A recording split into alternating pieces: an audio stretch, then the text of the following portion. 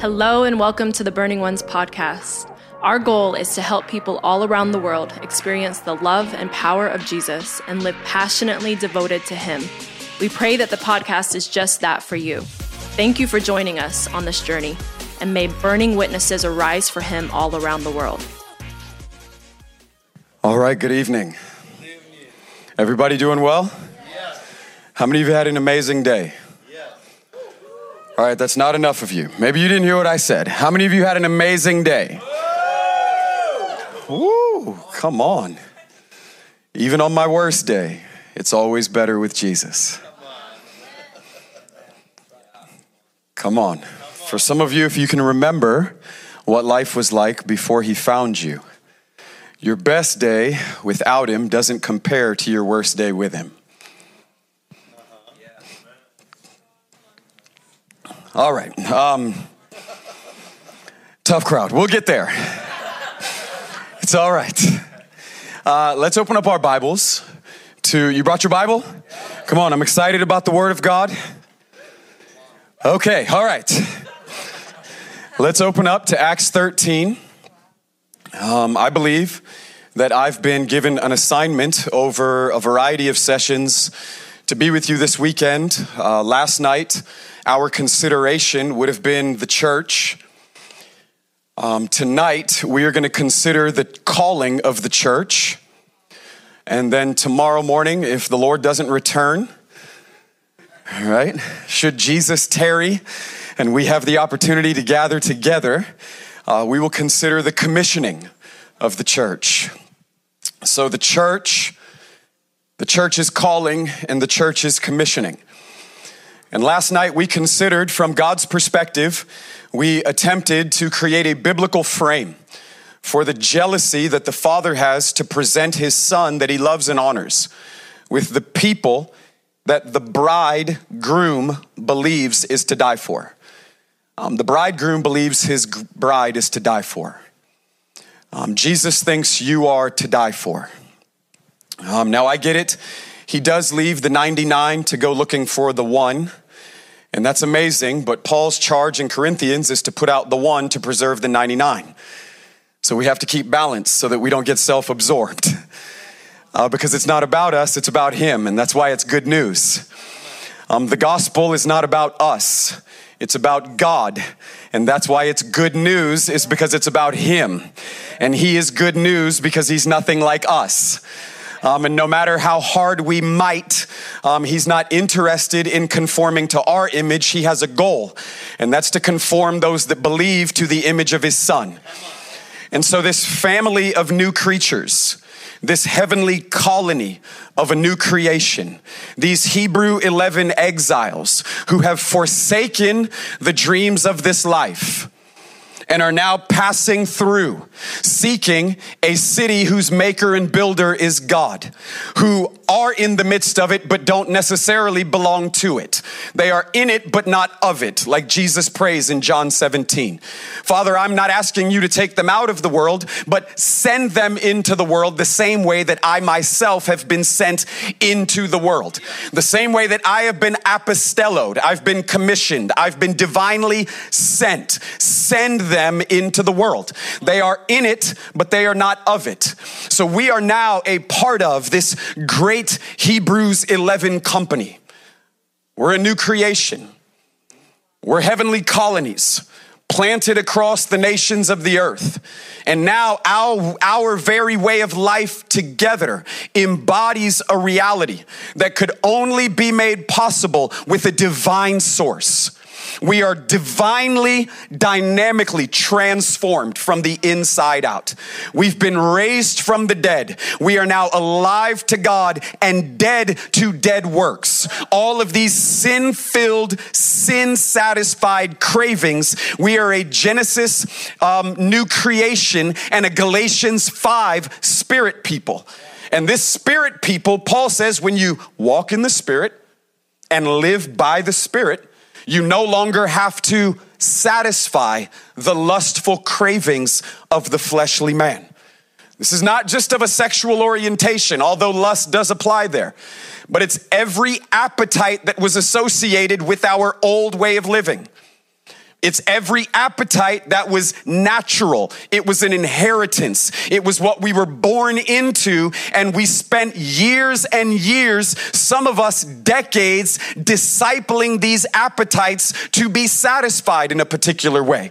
And that's why it is of ultimate importance when we get born again that we enter into discipleship, because one of the primary necessities for discipleship is to recondition these new appetites to no longer attempt to be satisfied by old ways of living. Because our infrastructure, our programming has changed. And being filled with the Spirit is problematic because it's no longer compatible with your old way of living. And so as a new creation, you can't be satisfied with the things that the old appetite told you was right and seemed to come natural. Because now you have a new nature. And we're a company of people with a new nature. And now what flows from this new nature is of a divine source.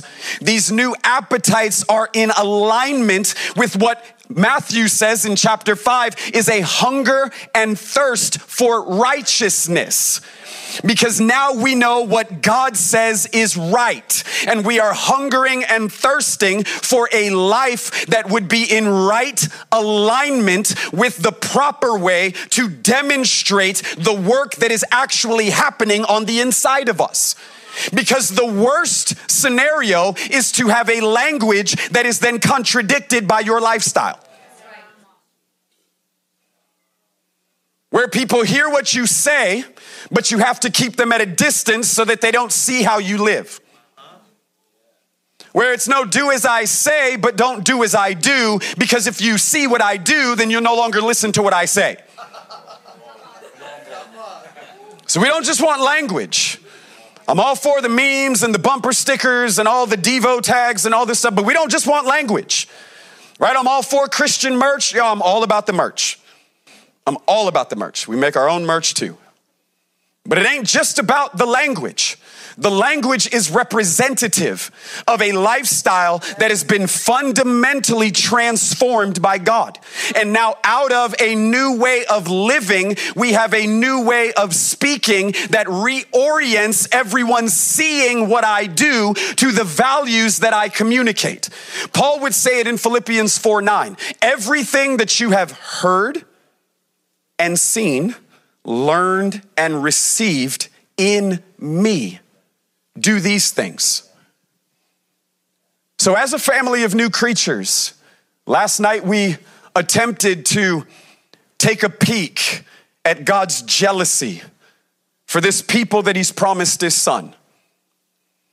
And as we turn our attention tonight to Acts 13, it was necessary for us to consider the makeup of the church from God's perspective and from a biblical orientation, right? Where we're not considering the church just by way of cultural definitions, right? Not the church as an event center, not the church as a popularity club, not the church as some narcissistic driven, political oriented finance, all of this types of nonsense. No. Because the church is not an event.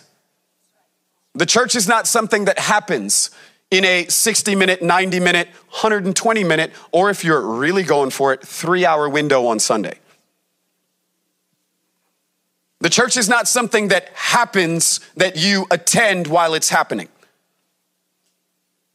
And we have to answer this in our own heart when we ask ourselves, what is the church? Because our definitions create our expectations, and then they measure our level of participations. And if I consider the church to be an event that happens on Sundays and I just need to attend it while it's happening, well, that means that it happens with or without me because it's something that's abstract. But the church is not an event, no more than I am a birthday party.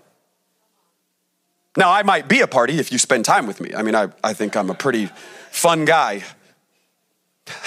That might be my own opinion, right? You can think whatever you want about yourself until you involve other people in your life. It's one of the reasons we need relationships. to authenticate how transformed we say we are. The fruit of the Spirit is only necessary in a relational context. I don't need the fruit of the Spirit in the secret place. Jesus is amazing. Even when I'm getting rebuked, it's glorious. I need the fruit of the Spirit when I'm with you.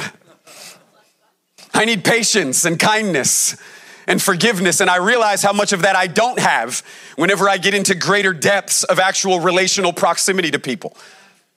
And so I say, Lord, I need your help, because these things that I know how to say, they're not evident in the way that I live. But I am not a birthday party. It would be absurd for you at some point to consider, well, Michael Dow has now become a birthday party. Even if I hosted a birthday party once a week, you wouldn't call me a birthday party. Oh, it's super funny. Even if I hosted a birthday party twice a week, you wouldn't call me a birthday party. But that's the whole point. The events that we might host were never meant to primarily define us. We don't receive our definition through the events that we host. We don't find our primary identification as some event center. We don't find our primary identification out of any of these unique cultural and or event-oriented ways of bringing an understanding to who we are together as a people. Right? If 2020 should have done anything, it should have proved to the church that it's not a birthday party. When we lost our events of such, many lost their bearings. They didn't know what to do. They didn't know who they were. They were hanging on and praying for revival, which in a newer way of translation just meant the restoration of things that once were. Regaining traction with the things that we've always known, right? But we're not primarily defined as an event. The scripture and God himself by the Spirit primarily defines the church as a family of born again new creatures. The family is a Jesus people. It is these Hebrews 11 exiles. It is this heavenly colony, wildly transformed, whose lives have been pledged in a covenant love and allegiance to Jesus as King. He is King, he is Lord. We have come under his yoke, which means his love and his leadership now define us and direct us. Our sense of very being and our source of discipleship is now found in his love and his leadership. And this is who we are together. And out of that, wherever you plant us, our way of life together is going to involve certain aspects, but there might be seasons where luxuries may be afforded to us, as they are over here in the West. We're not right now locked up in a room with the doors chained, with the windows blocked, with secret knocking patterns. Hostile, wild, raging ideologies, religious groups and peoples looking for us, scouting out the leaders of our work, waiting for an opportunity to kick the door down, rush in, beat us to death, burn us alive, cut our heads off, jail us. We're not awaiting that type of moment. We have freedoms here that are not afforded in other places around the world. And so we will use these luxuries as long as they are opportunities. But we don't major on the minors. Here in the West, we've majored on the minors and minored on what's major to God. And we've gone hard on the luxuries, and we've ignored the things that are of absolute necessity. Because there has to come a point where you ask yourself, what does God need in order to develop a powerful person? What does he need? I have friends around the world in different hostile countries that can't gather with 100 people. Would you tell them they're failing? Would you tell them that they're just not there yet because they don't have what's our Americanized, biggie-sized version of Christianity in a conference entertainment-driven model? Would you tell them that they were lacking in stature or substance or quality of affirmation from God? I have friends in the Middle East. I have friends in all over the place.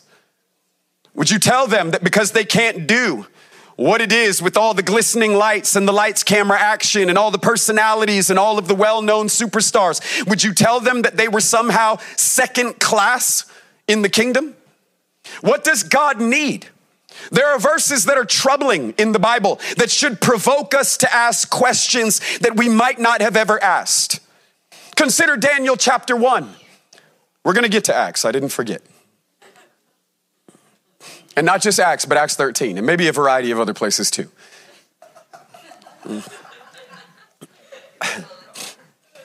I love the Bible. Daniel chapter 1, in the 3rd year of King Jehoiakim. By the hand of the Lord, the children of Israel were given over to King Nebuchadnezzar and sent into exile. These verses should trouble us. They should trouble all of our assumptions of who we think God is, how we want him to conform to our image and preserve our little bubble of comfort. These verses should provoke us to ask questions that we've never asked, possibly. By the hand of the Lord, they were shipped off into exile. Pagan land, wicked ruler, hostile, antagonistic leadership. We're talking the domain of darkness, Babylon, one of the most wicked people groups on the face of the earth. I'm talking ferocious wickedness, idolatry, to the heavens. The great harlot of Babylon in the book of Revelation. The Babylon system at the end of the age, Babylon. They're shipped off into exile. And in a moment's notice, everything that they have ever known in order to identify themselves as God's people. No more public gatherings, no more public reading of the scriptures. We're going to change your names. We're going to force you to learn a different culture, a different language. You are no longer publicly able to identify in ways that you've always been able to identify, to somehow credit yourself with a faithfulness and a fruitfulness before God himself. All of that removed in a moment. But what we find in the book of Daniel is that God is not afraid of the dark. And the Lord is not intimidated with hostile territory.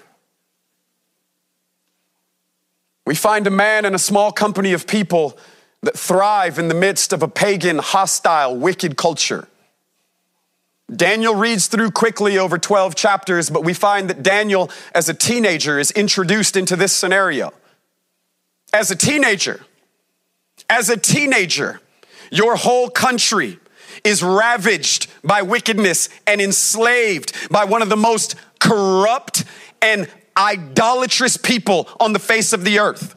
As a teenager, Daniel has enough stature in God to not just hide and self-preserve, but he thrives and is a powerful influence over more than 7 decades and 5 kings.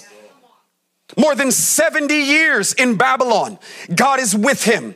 There's a stature, there's an excellent spirit, there's a quality of devotion, there's a life of consecration. Daniel is a powerful man in a corrupt land, and he is a bright light in a perverse darkness. How? I believe it's a way of life that Daniel would have known as he was raised. And that's what's going to be important to understand and to frame in the things that we're about to consider out of Acts 13. Because in Acts 13, it begins by saying, in Antioch, there's a church. That's verse 1. Now, what you need to understand is that they're in Antioch because of persecution. Antioch is a result of persecution in Jerusalem. We have the outpouring of the Spirit. The church is thriving over decades. Not thriving because they're living in comfort, but thriving because of the tension of corruption. They're thriving because there's a cost that has to be considered. People are being beaten in the streets. Man, I'm telling you, we think it a little bit differently about claiming to be a Christian if we started seeing our brothers and sisters getting beaten in the streets. They're being jailed. They're being publicly executed while all of the rivals and the competitors and the hostile religious antagonists are standing over their bodies and applauding the martyr. And there's persecution because of a wild man named Saul who has a governmental letter to find them, to rip them out of their homes, to jail them, to beat them publicly in the streets, and to even stand over them as they're being stoned to death, approving the very execution of one of the church leaders in Acts 7 is Stephen. But the persecution of Saul is important to understand because it's actually what cracked Jerusalem and forced them to obey the command of Jesus. You might be wondering, what am I talking about? Jesus told them in Acts chapter 1, power is going to come on you. And power has an agenda. It's not just a free-for-all. I'm sending power from heaven because I want witnesses. And witness is an interesting term because in a legal sense, in a courtroom, they provide evidence. And this is what power is for. Power is for transformation to produce an evidence. Because the Lord is looking for evidence. And evidence is via transformation. We can say whatever we want to say, but it's a transformed life that actually provides evidence. It's this born again transformation that actually leads to being conformed to his image when we come under his yoke. And his teaching and his leadership changes us as we obey him. And as we obey him, we become like the one who is the word as we live the word. And we'll get to that. We have no shot to look like the one who is the word embodied if we don't have a desire to obey the word. We live Bible. And by living Bible, that's how we get to look like Jesus. But Jesus said power is coming. And power is going to turn you into a witness. Power is going to wildly change you, and you are going to be evidence to the rest of the world. And now, as evidence to the rest of the world, it is my goal that you would be evidence in Jerusalem, Samaria, where else? Judea, and even unto the ends of the earth. Well, the issue is comfort at times creates resistance. And the church is thriving under corrupt tension, but it's not actually extending by way of obedience to what Jesus actually commanded them.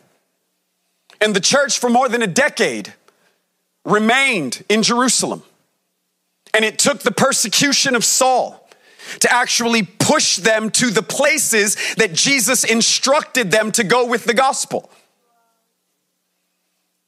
You see, sometimes pain and persecution is working for you.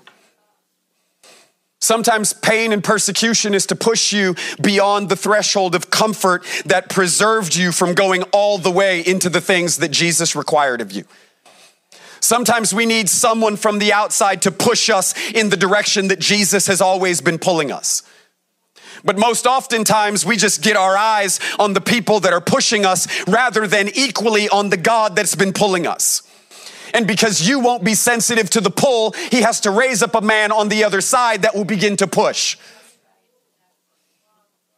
Joseph says it this way in Genesis 50:20. I spent a long time being mad at you guys. When he sees his brothers again, he's been exalted to the right hand of Pharaoh. He's the second most powerful man in the land. He spent a long time waiting to get even. And when he finally has them, he has all of the power to justify avenging himself. And he himself is weeping. And he says, I've spent a long time being mad at you guys. And I've waited for this day. But let me show you what gospel power does. He says, but now I realize that what you thought you were trying to do to kill me, God was actually using to push me. God was actually using to further me. God was actually using to elevate me. God was actually using to advance his cause and his purpose in me.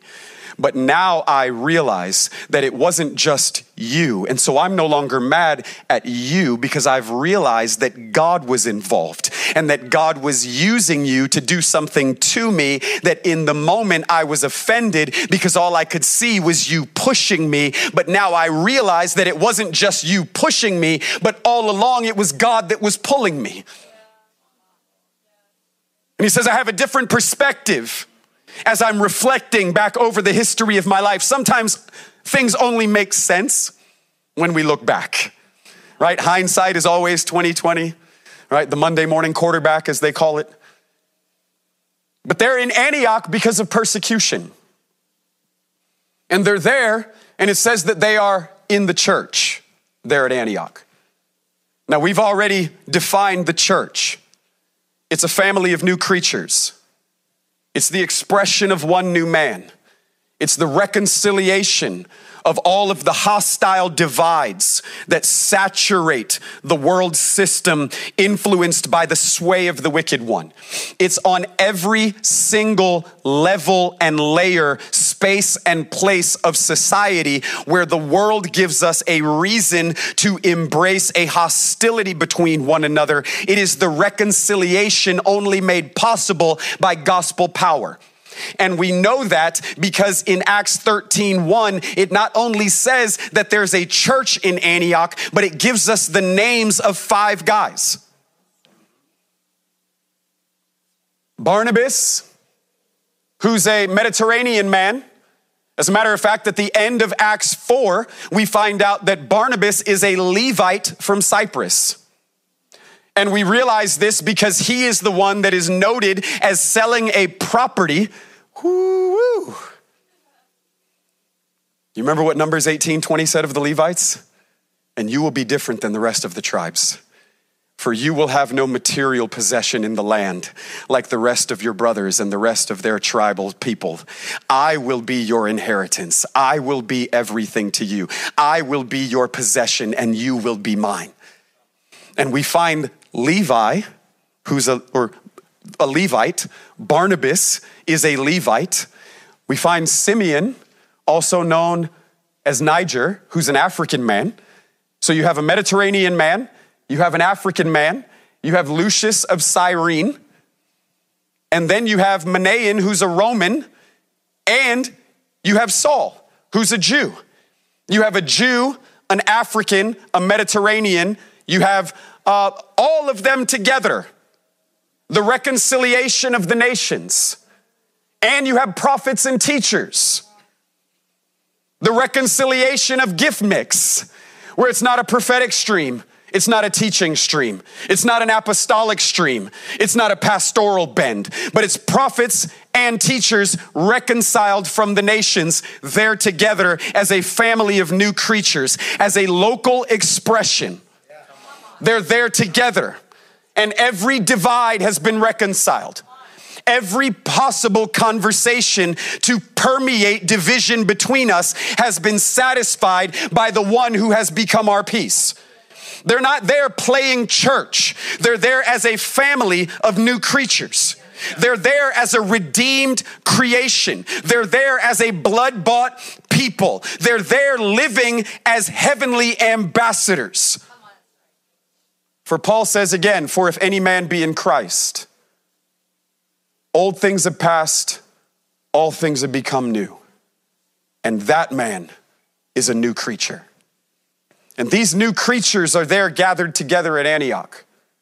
And they're there gathered together at Antioch from the nations. A variety of backgrounds, social classes, ethnic status. This was the most absurd reality possible. They used every category and conversation as a way to divide people. Imagine the hostility that constantly fell on Jesus for eating with people that other people deemed he had no business actually spending time with. It was a hostile idea to share a meal with someone that was not considered to be unequal to you or relevant in a way of providing a benefit to you. And they raged against him.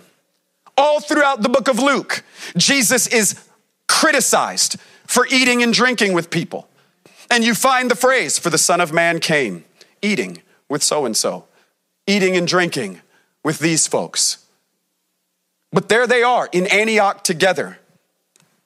And there in Antioch, they have a way of life together that has come under the yoke of Jesus. And it's a beautiful reality. And I believe that Acts is trying to reveal something. Because Acts is not just history. Acts should equally be viewed as prophecy. Acts is not just a historical account. Because what was required in the beginning is going to be required at the end. What established this thing in its onset is going to be required for this thing as we lean in towards history's climax. Before the return of the Son of Man riding on the cloud, there is a prototype here in Acts that Acts is trying to communicate. And I believe that these Antioch communities, this Acts 13 reality is something that God is prescribing for what it is that he sees of a necessity for these family of new creatures. It's a way of life together that the Bible is not just suggesting for those that aren't introverts. I'm glad Jesus wasn't an introvert. That he didn't just FaceTime in from heaven. But they have a way of life together. And their way of life is represented in verse number 2. So we have a church that's in Antioch. It's a family of new creatures, a reconciliation of the nations. There's a beautiful gift mix. There's a melting pot, if you would, of ethnicities and also giftings. And what are they doing together? They're ministering to the Lord. They're fasting. Depending on your translation, they're worshiping. They're praying. Oh, that the church would rediscover its ultimate ministry, its ultimate responsibility. And that's first love. That's ministering to the Lord. The church there at Antioch is not ministering to the Lord as an emergency case because they're experiencing some sort of unique tension, because they need some sort of breakthrough in an area that seems to be impossible.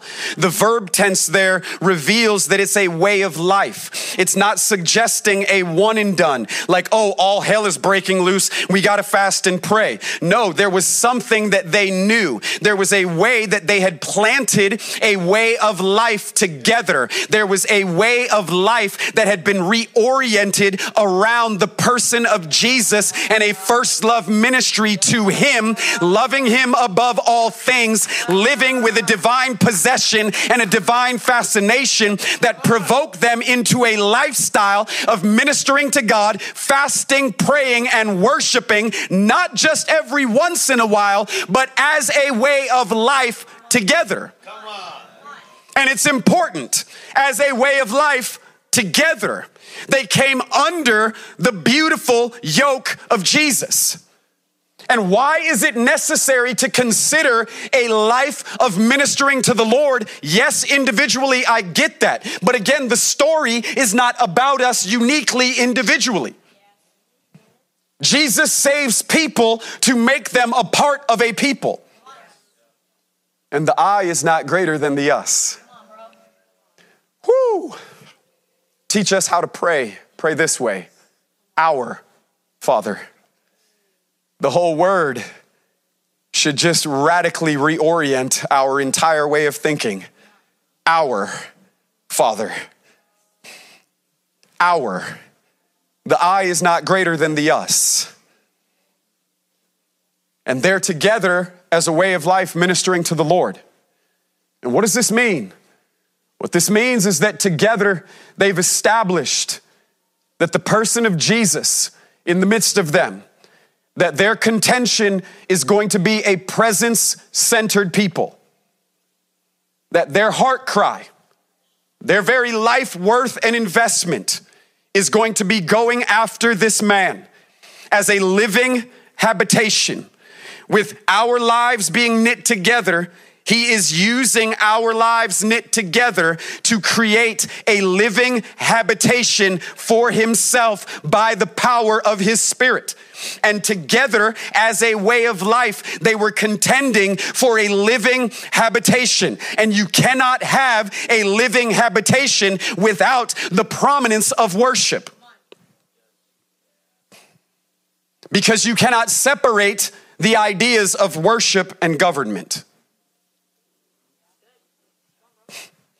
Psalm 22:3 would say it this way: He is enthroned on the praises of his people. You can't separate the two ideas of worship and government. As a matter of fact, these glimpses that we get throughout the New Testament and the Old, wherever you catch a throne room vision, wherever you see the throne, you find worship. Isaiah chapter 6, in the year that King Uzziah died, I saw the Lord, and he was high and lifted up, and his throne, right? The train of his robe filled the temple, but immediately as the curtain of heaven was pulled back, I saw a throne and one seated on the throne, and all of heaven's response to being able to gaze upon the man on the throne is to worship. Ezekiel chapter 1. There I am in this year, on this month, with these folks out by the river Kibar, and all of a sudden, the hand of the Lord came on me. And I was taken into visions of God, and the heavens were opened, and I saw a throne. And on the throne was one, radiant and glorious, beautiful in every possible way. And surrounding him was worship. This Revelation 4 reality, come up here. This is our call. This is our way of life. Come up here. Gaze upon the worthy one sitting on the throne. And even in Revelation 4, you find elders casting crowns. You find creatures winged with eyes in and out, singing songs. You find angelic host surrounding and abounding with joy-filled wonder and song. And then you find this people from tribe, nation, and tongue in Revelation 5, all joining in their joy-filled awe and wonder, singing and worshiping the man, Jesus. And there at Antioch, they're there together as a way of life in worship, because you can't separate the ideas. And it's important that we understand what is actually happening in the place of worship so that we can recalibrate the attention and the affection of our hearts towards God's agenda and not just ours. Because worship is not for us, although God is using worship to serve his purposes in us. Worship is not for us. It's not, man, I've been in a bad mood today. Oh, I just got to get into some worship. Oh, it's been a rough week. Like, I need worship. No. Worship is not for you.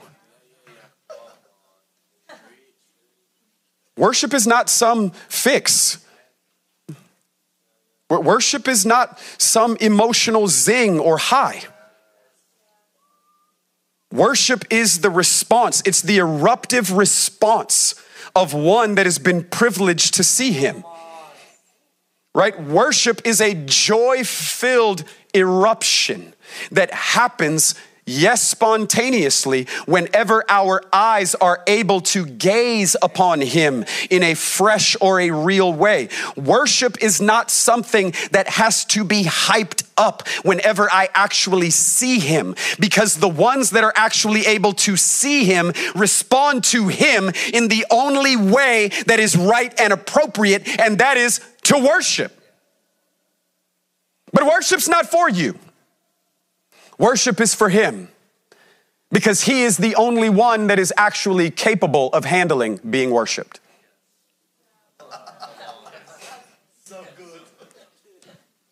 I want you to consider it this way. God's the same yesterday, today, and forever. Which means that we believe this, that he is beautifully, consistently himself at all times. That he's the same yesterday, today, and forever. So that means he's not changing, and that's why he can be trusted. Because he's unchanging. Well, that also means that he is unchanged by our devotional efforts.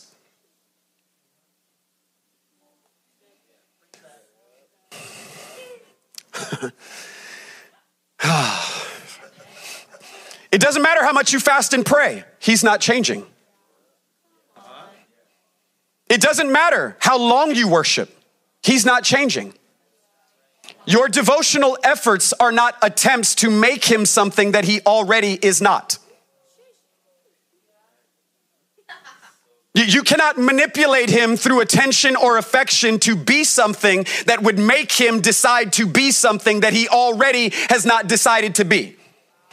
Because he's the same yesterday, today, and forever. Which means no 40-day fast, no 24-hour burn. None of these things are changing him. So if none of these things are changing him, then who's the one that's actually being changed through the invitation to worship him? Because again, he's the only one that can be worshiped consistently and still beautifully be himself. And he's able to be trusted because he's not changed by our affection or devotion. Now, it's not that it doesn't move him, it just doesn't change him. And the realities are different. Because out of insecurity, if he was rushing, trying to be everything that you thought he should be, well, then he wouldn't be all powerful. Because man-pleasing is the mountaintop of insecurity. Because man-pleasing is more about me than it is about you. Because the way that you think about me affects me more than it does you. And so I have to change how you think or feel about me in order for me to feel better. But God is not this way. Think about this. More than 7 billion people on the planet right now. And most of them have a wildly inaccurate idea about who he is. And he is still consistently and beautifully himself. Man, some of us can't handle a negative comment on social media. Much less 7 billion plus opinions about who I am. And I'm still beautifully, consistently being myself. Because I would suggest to you that God is the only person in the entire universe that can be trusted to handle being worshiped forever and ever and ever. And that's because it does not actually change him. Because humans don't have the capacity to be worshiped.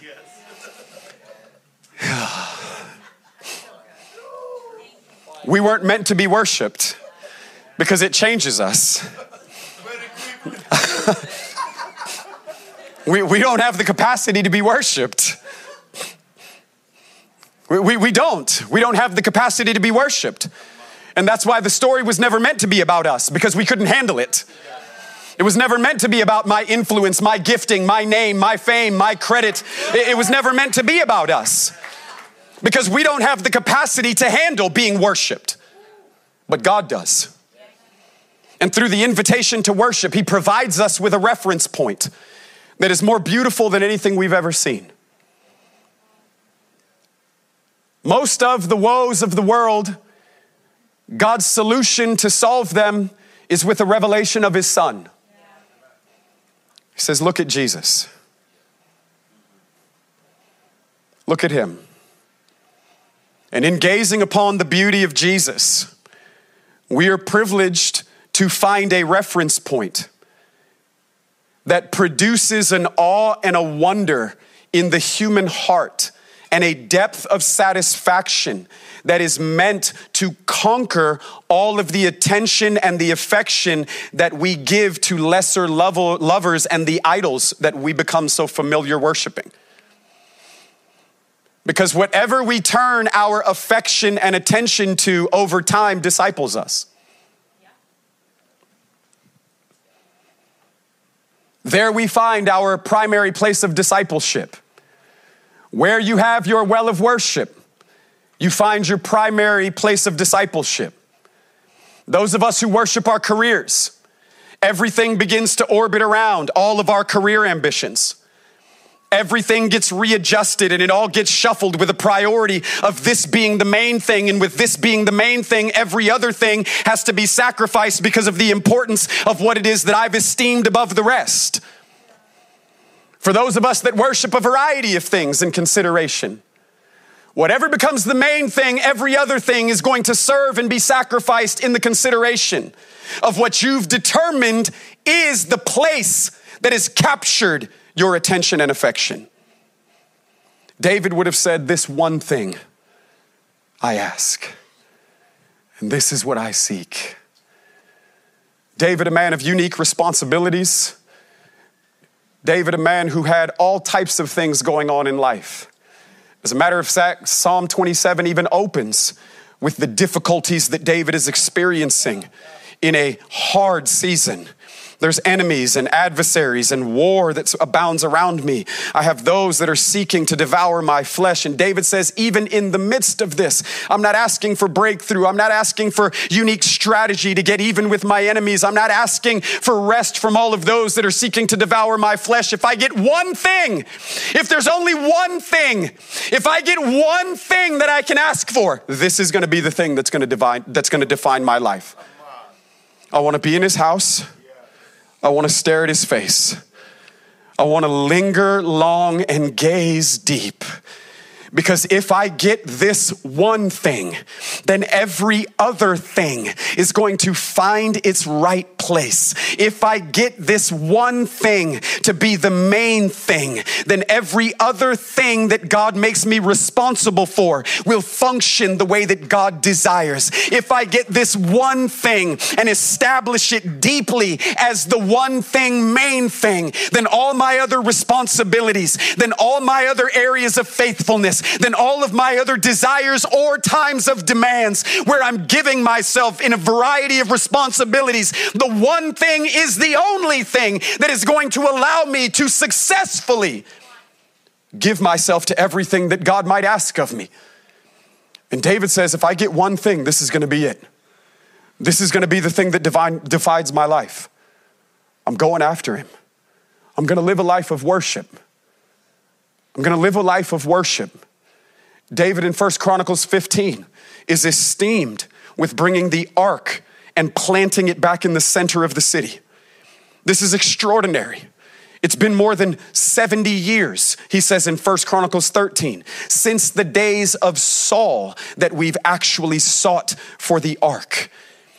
David is saying we've learned how to reorient our lives to systems and religious formats and all types of other responsibilities in life. And we've gotten deeply entrenched in a methodology that has brought us to a place where we know how to live and function without the priority of presence. But David is saying it is time to bring the presence back, and not just bring it back, but we're going to put it down in the middle of us and establish it in the center. And if it's in the center, Jesus be the center. If it's in the center, then every other thing is going to have to reorient itself to now what is the main thing.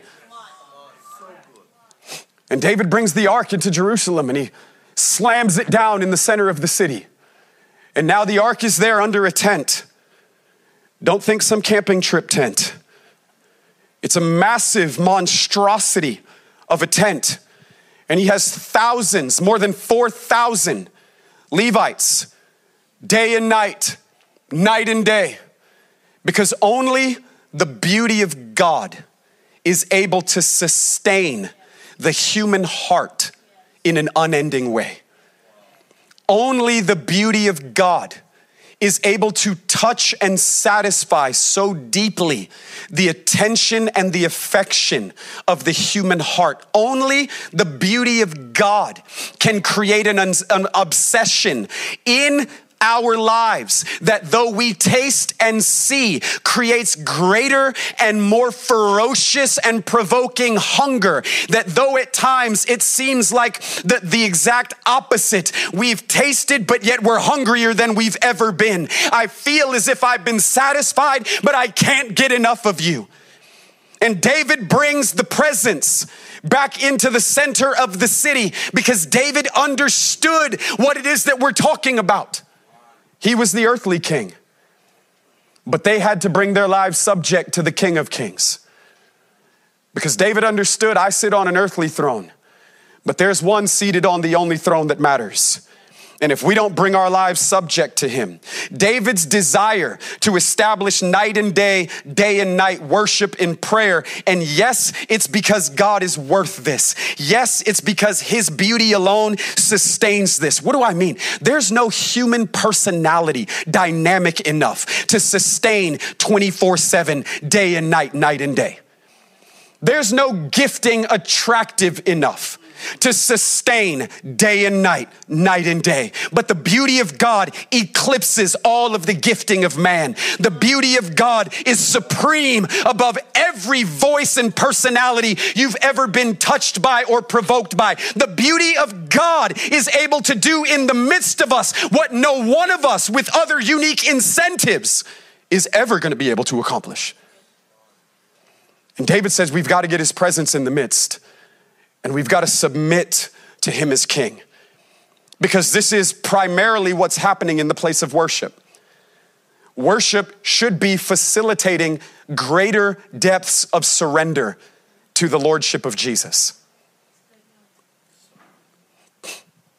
Worship should be cultivating deeper depths of surrender to our lives coming under his yoke. And what do I mean by that?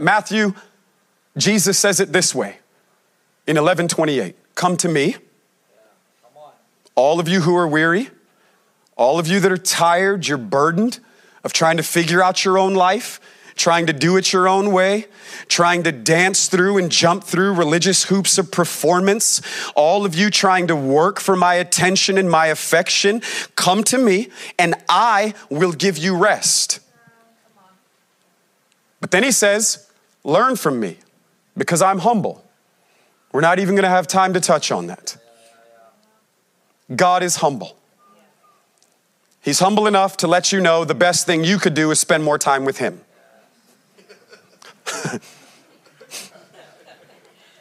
If any one of you said that, it might be a little bothering. Like we may be a little concerned. Like, bro, I'm humble enough to tell you that you need more time with me. Because I'm amazing, and the more time you spend with me, you're going to become more like me, and it's okay, because that's actually what you need. You need to be less like you and more like me. So spend more time with me, and you're going to become more like me. And it's all right, I get it. Like, it may seem a little strange, but I'm humble enough to tell you that's what you need in your life. Jesus says, come to me. I'm humble. Learn from me. Right? So it's not just come to me. It's come to me in gazing and spending more time with me. Learn from me. And learn from me by taking my yoke upon you. A yoke in the ancient days, in rabbinical terms, was the teaching of a rabbi. You would become yoked to a certain teacher, which means his sayings, his phrases, his way of life, you would seek to mirror, to embody, to replicate. You were longing to become like, which is why he says no student is greater than the teacher. In rabbinical terms, the yoke was the teaching. He says, come to me, actually come to me. Not your own idea of me, not who you want me to be. You have to see me rightly. See me rightly and come to me. And as you come to me, spend time with me, and as you spend time with me, learn from me. Because there's an agenda in you being with me. I want you to learn from me. I'm opening myself to you to create a reference point for you to see something unlike you've ever seen, and in seeing what you've ever seen, now producing in you something that you've never ever been able to become on your own. You have to be with him to become like him. Right? This isn't self-made Christianity where we try to become Christian in our own ways, where we come up with all these unique little methods and versions to become our own model of Christian. No, we already have a model of Christian, and it's the Christ. And he's the pattern. He's the example. He's the prototype. He is the image to which now all of our lives are being conformed. So we have to look at the man Jesus to know the desire that God has for every one of our lives. Because the Father promised the Son a Jesus people. But that means something. And we have to come under the yoke of Jesus to become a Jesus people. And I'm grateful that the first reference of worship in the Bible has nothing to do with songs or instruments. Because worship isn't necessarily about songs and instruments, although at times those things are vitally important. The first mention of worship has nothing to do with stages, singers, lights, songs, but it has everything to do with a man's difficulty to come under the yoke of the Lord. In Genesis 22, verse 5, we find the first mention of worship. And if you're familiar with Genesis 22, you find that it's God testing Abraham. And it says, and sometime later. What does that let us know? Is that Abraham has been through a variety of seasons. There's been all kinds of difficulty. He has been challenged to walk with God in a consecrated, devoted way. And yet after decades of walking faithfully with the Lord, Genesis 22 says, and sometime later, God circles back around to a man that he already knows loves him and has been tested by him. And he comes back to him to do what? To test him again. And sometime later, God tested Abraham. And he says, Abraham, I gave you a son, but I'm going to ask you for him. I gave him to you, but I want you to give him to me. Bring him to the mount that I will reveal to you, and there on the mount sacrifice him to me. And the Bible says that Abram gets up early the next morning to obey the Lord. There's something about an urgency in our obedience that is beautiful to the Lord. Right? We actually have a barometer of how we can test at times if we love him the way that we think we do. And that's through obedience. And that's not my own opinion. That's John 14:15. Jesus says, those that love me will be the ones that obey me. And he actually says it several times more in the following verses until he concludes that thought in John 14:24 by then saying the opposite for those who haven't gotten it. He says in a variety of ways, if you love me, you'll obey me. If you belong to me and you're actually committed to me and want to demonstrate love for me, you will obey my commandments. Those that love me will be those that I know they know me. They will know my voice, and what I'm asking of them, they will joyfully give themselves to in obedience. But then in verse 24, he says the opposite. But those who don't obey me, they actually are the ones that don't love me. So obedience is not an issue of works. It's a matter of love. If you have difficulty obeying, it's not because you have a problem with working. If we're having difficulty in obedience, it's because we have not been joyfully conquered in the place of love. We are those who have been joyfully conquered and now can follow the Lamb wherever he goes. My life does not belong to me. You have loved me to the end of myself. And now I will do anything you say. I will go anywhere you lead. And even when confronted by death itself, they overcame him by the blood of the Lamb and the word of their testimony, not loving their very lives, even when the consideration of death was before them. Those who have been joyfully conquered don't live in a vacuum of self-preservation. For they have no dream to preserve, nor idea of themselves that they're trying to establish. They've been joyfully conquered. I belong to you because you've given yourself to me. And now I will be yours forever and ever and ever. And here we have a man in Genesis 22 that is finding it difficult to come under the yoke of the Lord. Get up tomorrow and start the journey to sacrifice your son. And he gets up early. We talk much of abiding. John 15, Jesus gives us one of the ways that we can secure an abiding life. In John 15:10, he says, obeying my commands is one of the ways that you abide in my love. You'll never have to wonder where he is when you're obeying him. But you'll always feel distant when you're in disobedience. Notice I didn't say you will be distant. You'll always feel distant when you're in disobedience. But John 15:10, when you obey my commands, it's actually one of the ways that you abide in my love. In Genesis 22, Abraham is getting up to sacrifice his son. And he's coming under the yoke. He's coming under the instruction. His place of worship is leading him to faithfully obey the instruction or the commandments of the Lord. He doesn't see them as some rigid, cold, calloused list of religiosity, but he sees them as a way to keep intimate proximity to the one that he's given his life to. And we have to understand that one of the ways that the Father is going to give the Son a Jesus people is by conforming a people to the image of Jesus. And Jesus is the Word incarnate. He is the Word that takes on flesh.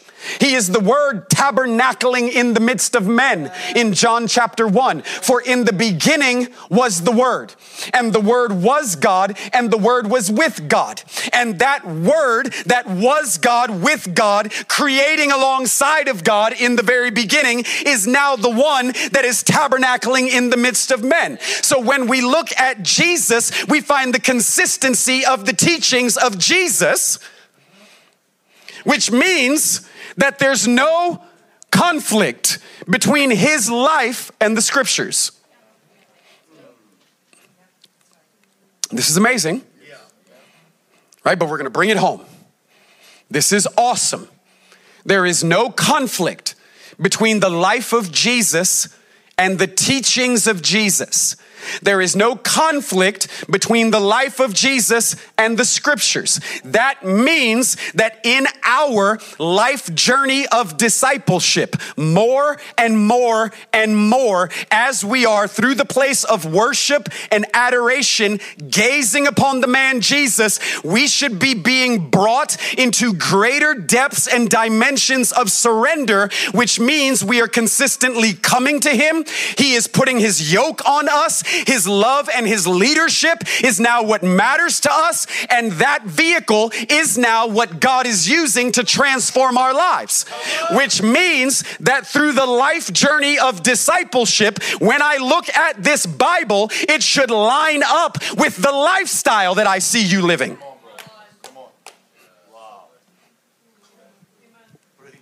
And all that means is we live Bible now. That's what that means. Coming under the yoke of Jesus means I live Bible now.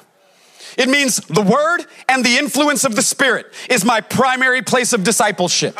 Gazing upon Jesus, submitting to his leadership, the life journey of discipleship means he wants me to look like him. He's the embodiment of the Word. I've got to get in this Word and start living this Word consistently if I actually want to look like him. Which means I'm not looking to culture for discipleship.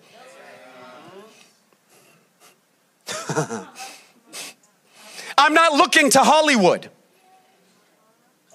for what my love life is supposed to look like. I'm not looking to Silicon Valley and all of the gurus there for what I'm supposed to do to operate my business, or what I'm supposed to do as a kingdom person, a spirit person with my finances. I'm not looking to Gary Vee or Grant Cardone, because I don't follow them, I follow Jesus.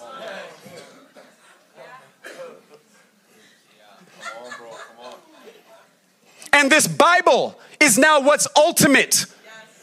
These words are now formative in my life and not just suggestions, which means when I come to him and there's a difficulty with what I know it is that is in his teaching, I'm not first presuming that the problem is with him. I'm not only in divine alignment in the areas where God has secured my agreement.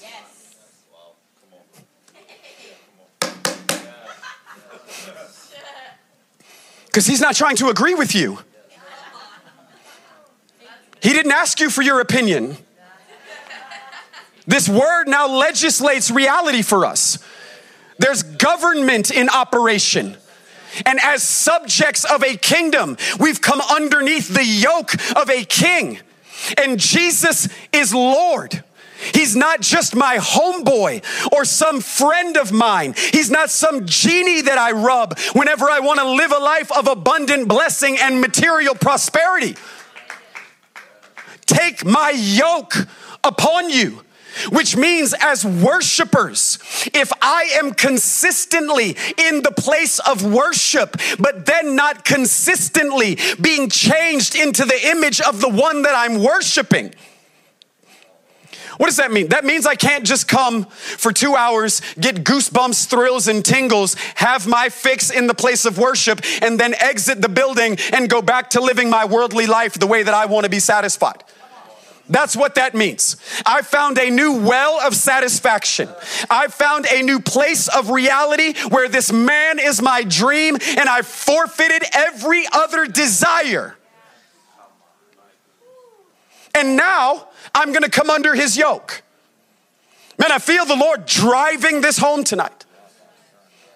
That these are not suggestions. That they're not suggestions. Man, it's time to make the word the plumb line. I don't want opinions. I want Bible. It doesn't matter how much agreement you can rally. Agreement with an error, agreement with a falsity, agreement with a non-truth does not make it any more true than it was prior to the rallying or the momentum. There is one who is the way, the truth, and the life. And the plumb line of these scriptures must become central again in the lives of worship. Worship is not a vibe.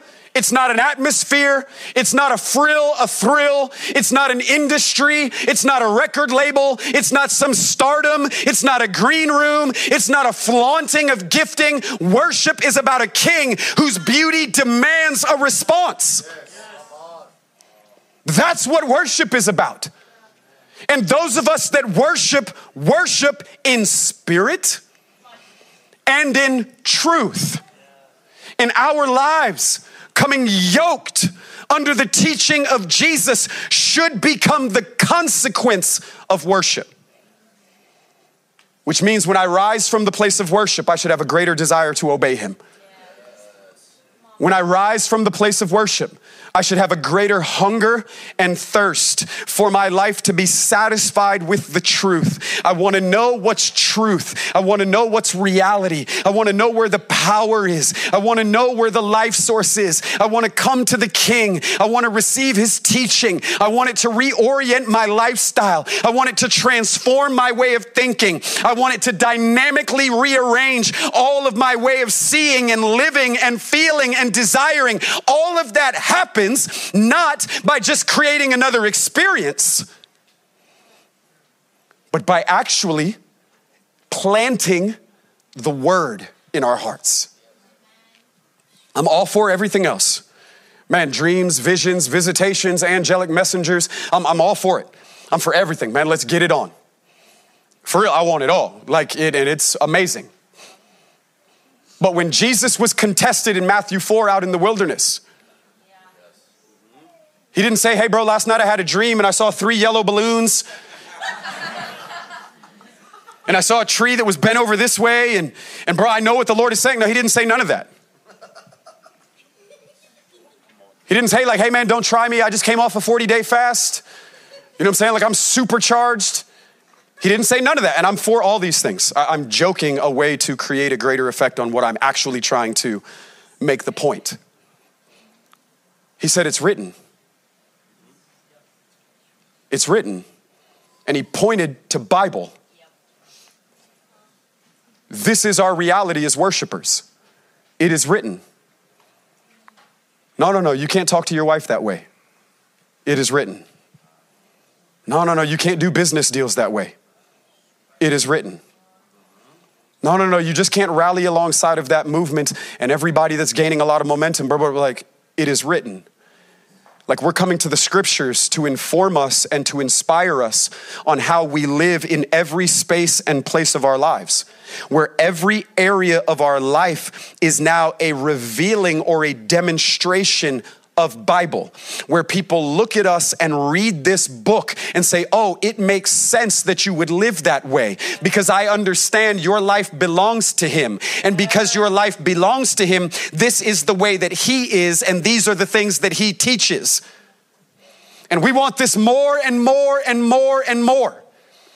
And so when it says there, together as a family of new creatures in Antioch, there's a church, but that church has actually found its calling. To come under the yoke of Jesus and to create a way of life together of worship and fasting and praying and contending, where our lives have been branded with first love. But yes, also our lives are being conformed to the image of the one who is the Word. And he is changing us and making us to look like him as our lives are consistently tested by the scriptures and a joy-filled willingness to live the Bible in the most difficult or desirable circumstances. Live the Bible. Well, that means I have to become a greater student of the scriptures to know what the scriptures actually says about a variety of things of life. Amen. Live the Bible. And when fire hits your life, live the Bible. When they persecute you, live the Bible. As a matter of fact, persecution is the direct consequence of living under the yoke of Jesus. Or at least it should be. Right? Matthew 5. Blessed are those. Happy are those. And then there's a full list of things. And the last one is blessed are you when you're persecuted. Because the idea is if you live these things consistently, you're going to be persecuted for them. Because you are not going to nicely and neatly fit into the world around you. You are going to become a confrontation. You are going to produce an intersection of confrontation because you were never meant to be of it. You've just been planted in it. And there at Antioch, they're planted in it, but they're not of it. And their way of life together is actually producing a powerful witness and is actually producing the commissioning of witnesses, which we will talk about tomorrow. A way of life together that produces a certain type of person. But there at Antioch, the church has found its calling to love the Lord above everything else and to spend their life loving him and ministering to him. Because you cannot minister to the Lord and get close to his heart without him revealing instructions and releasing commissionings on how to minister to others. You minister to him, and he then releases those that have ministered to him to begin ministering to others. That's the commissioning. When we establish the calling, God establishes the commissionings. We can't produce a commissioning, only God can, but we can establish the calling. And when we establish the calling and take up the priority of first love and ministry to God, God will be the one that raises up and sends out from our midst. And I just believe that the Lord is inviting us into a greater depth of creating a living habitation. And this is something that is going to uniquely, personally, affect all of us because we are going to come under the yoke of Jesus. What does that mean? The invitation is come to me. Yes. Spend time with me, be with me, and learn from me.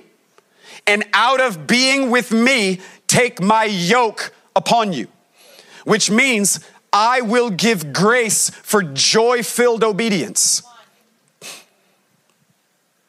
And I believe the Lord is inviting us to obey him in every small, seemingly insignificant, unseen way, which possibly will be our consideration tomorrow, that God is extraordinary in ordinary places. That he goes big in things that the rest of the world says is small and insignificant. But God has a different value system than we do. And so we can't scale obedience by way of the world's value system, meaning what's important, what's not important. How do you determine what's important and what's not important? How do you say, well, what has God ever said that's not important? Let's start there. Everything God says is important.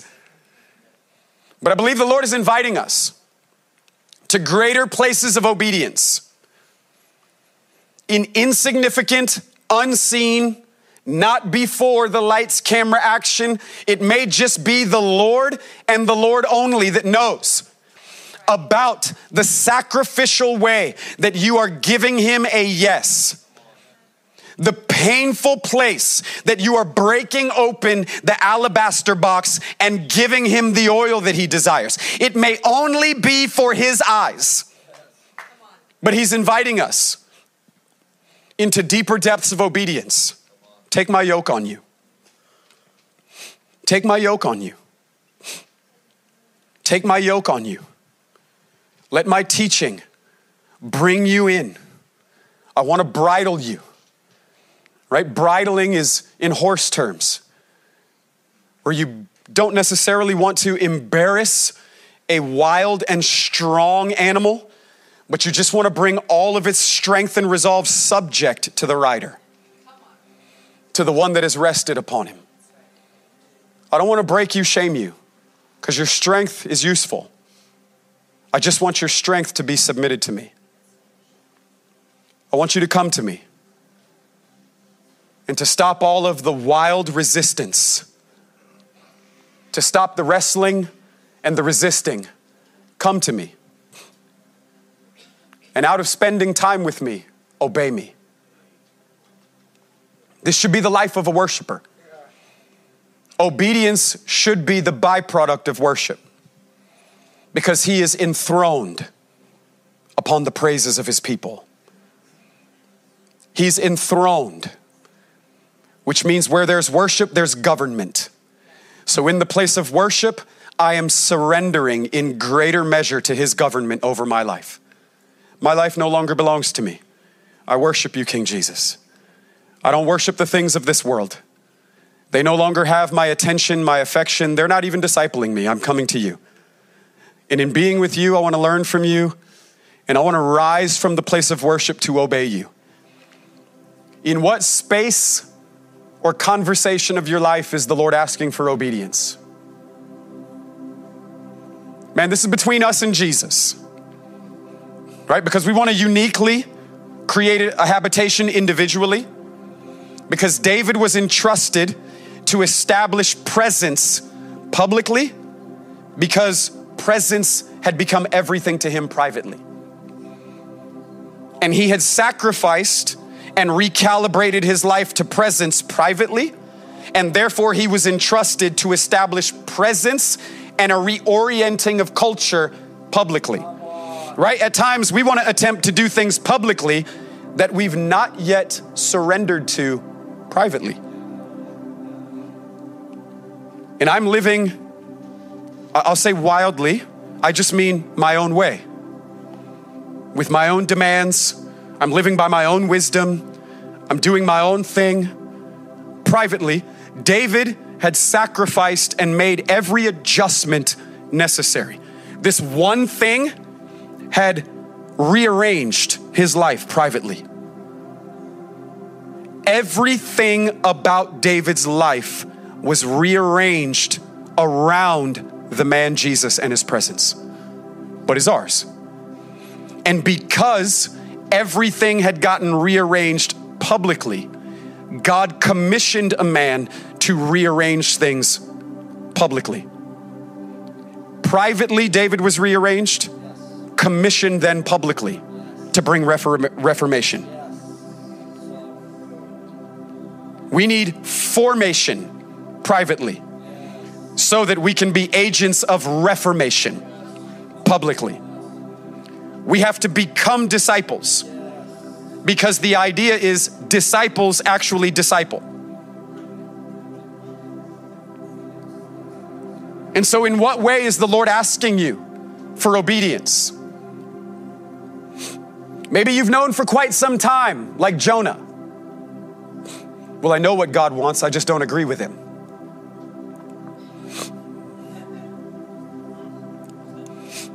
Does God have to have your agreement in order to have your obedience? I know what God wants, I just don't agree with him. Jonah doesn't want to go to Nineveh because he doesn't think those wicked people deserve God's grace. And as a matter of fact, the book closes with Jonah being mad at God for being himself. I knew you would do this. That's why I didn't want to go. But we praise Jonah because he rocks a city with the announcement of the gospel.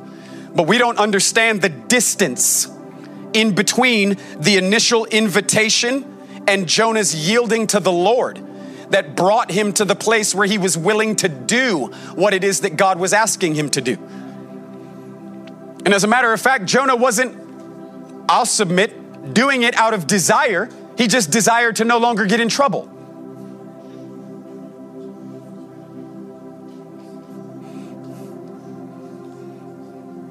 But we have to create a living habitation individually. And then together as we come together corporately. Man, we want God dwelling in the midst of us. Creating a habitation for himself. As he's knitting together the lives of these new creatures that are now worshipers. Let's all stand together over the room.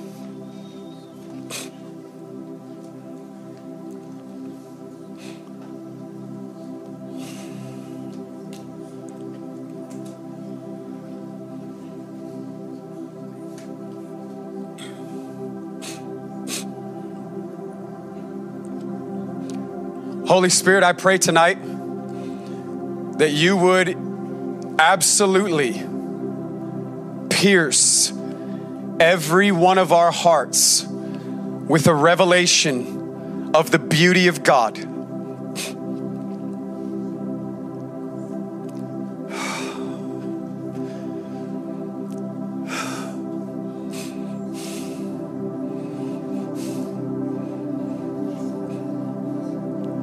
Holy Spirit, open the eyes of our hearts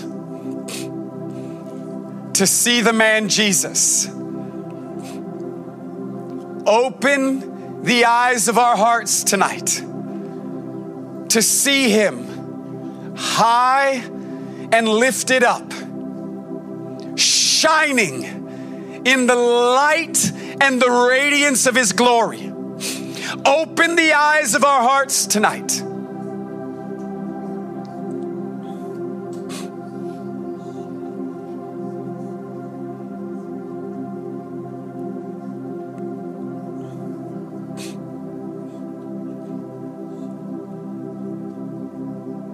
If we've been resisting, it is quite possible because we've been having difficulty seeing.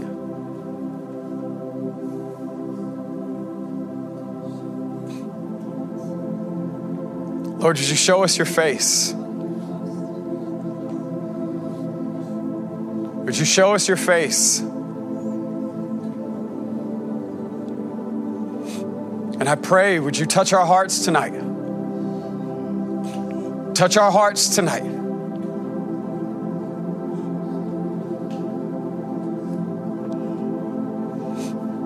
We want to worship you, but we want to demonstrate our love for you by the way that we obey you.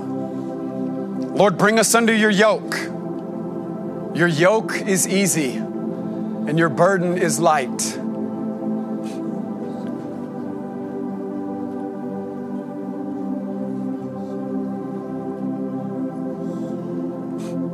What price are you willing to pay to become a living habitation?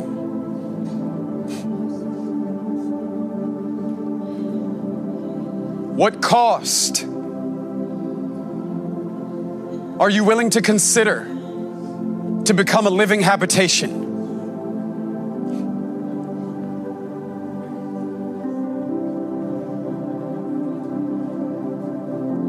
Are you willing to purchase the whole field because you found the pearl?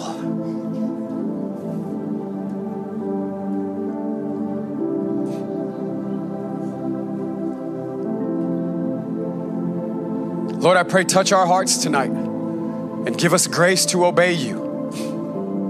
We want to be a living habitation. We want to be a place of abiding.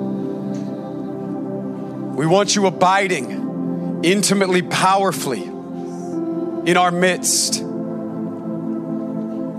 Bring the ark into the center of our hearts and our homes. Bring the ark into the center of this house. Let a divine canopy of your glory be established over this city and region. Bring this region under divine dominion, the government of God, by a people whose lives, their hearts have become subject to the reality of a king. Rule in the midst of us, King Jesus, by ruling over us. Rule in the midst of us. We offer you our hearts and lives. Rule in the midst of us. We worship you, Lamb that was slain. Rule in the midst of us. We ascribe to you with awe-filled wonder, joy-filled adoration. You are worthy. You are worthy. You are worthy. You are worthy. You are worthy of my yes. You are worthy of my obedience. You are worthy of my life.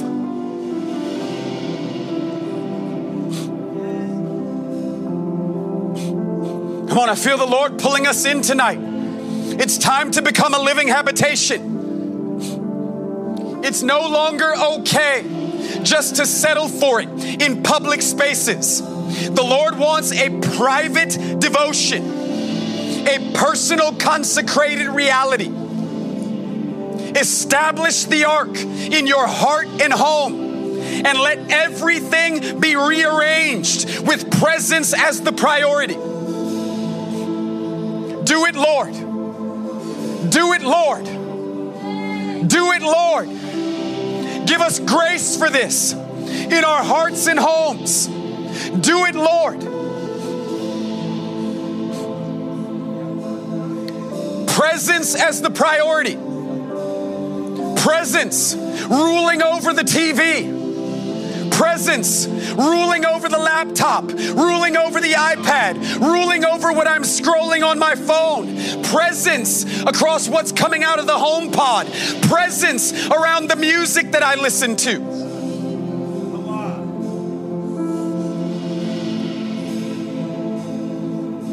Come on, Holy Spirit, may presence rearrange our lives. And may everything begin to be rearranged around the main thing. Let the main thing become the main thing. In public and in private. In private and in public. No more double-mindedness.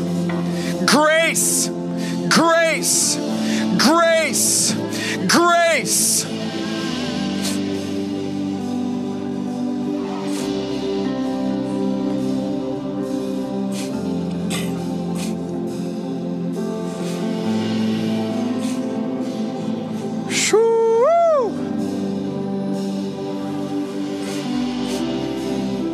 Lord, make us a living habitation. Help us to rediscover the calling of the church to minister to the Lord,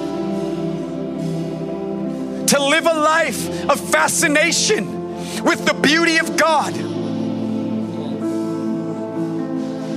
to be overtaken in our attention and our affections, and to have all of our appetites redirected toward our ultimate obsession, which is the man Jesus. Give us grace for this. Give us grace for this. Give us grace for this. Oh, our hearts long to be a living habitation, to be burning ones in an abiding way.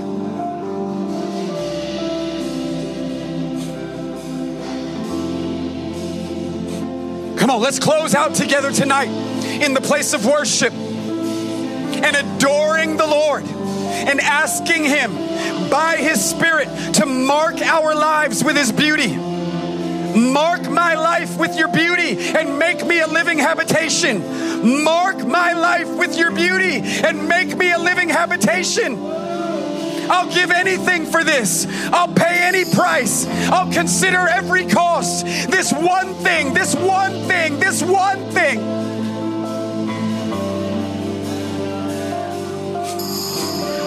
Come on, let's actually respond together tonight. Let's come to the altar. Let's fill in around the front. Come on, when you come, if you want to fall on your face, fall on your face. If you want to kneel, kneel. If you want to stand, stand. If you want to lift your hands, if you want to sit. Come on, let's ask him together. Mark my life with your beauty and make me a living habitation.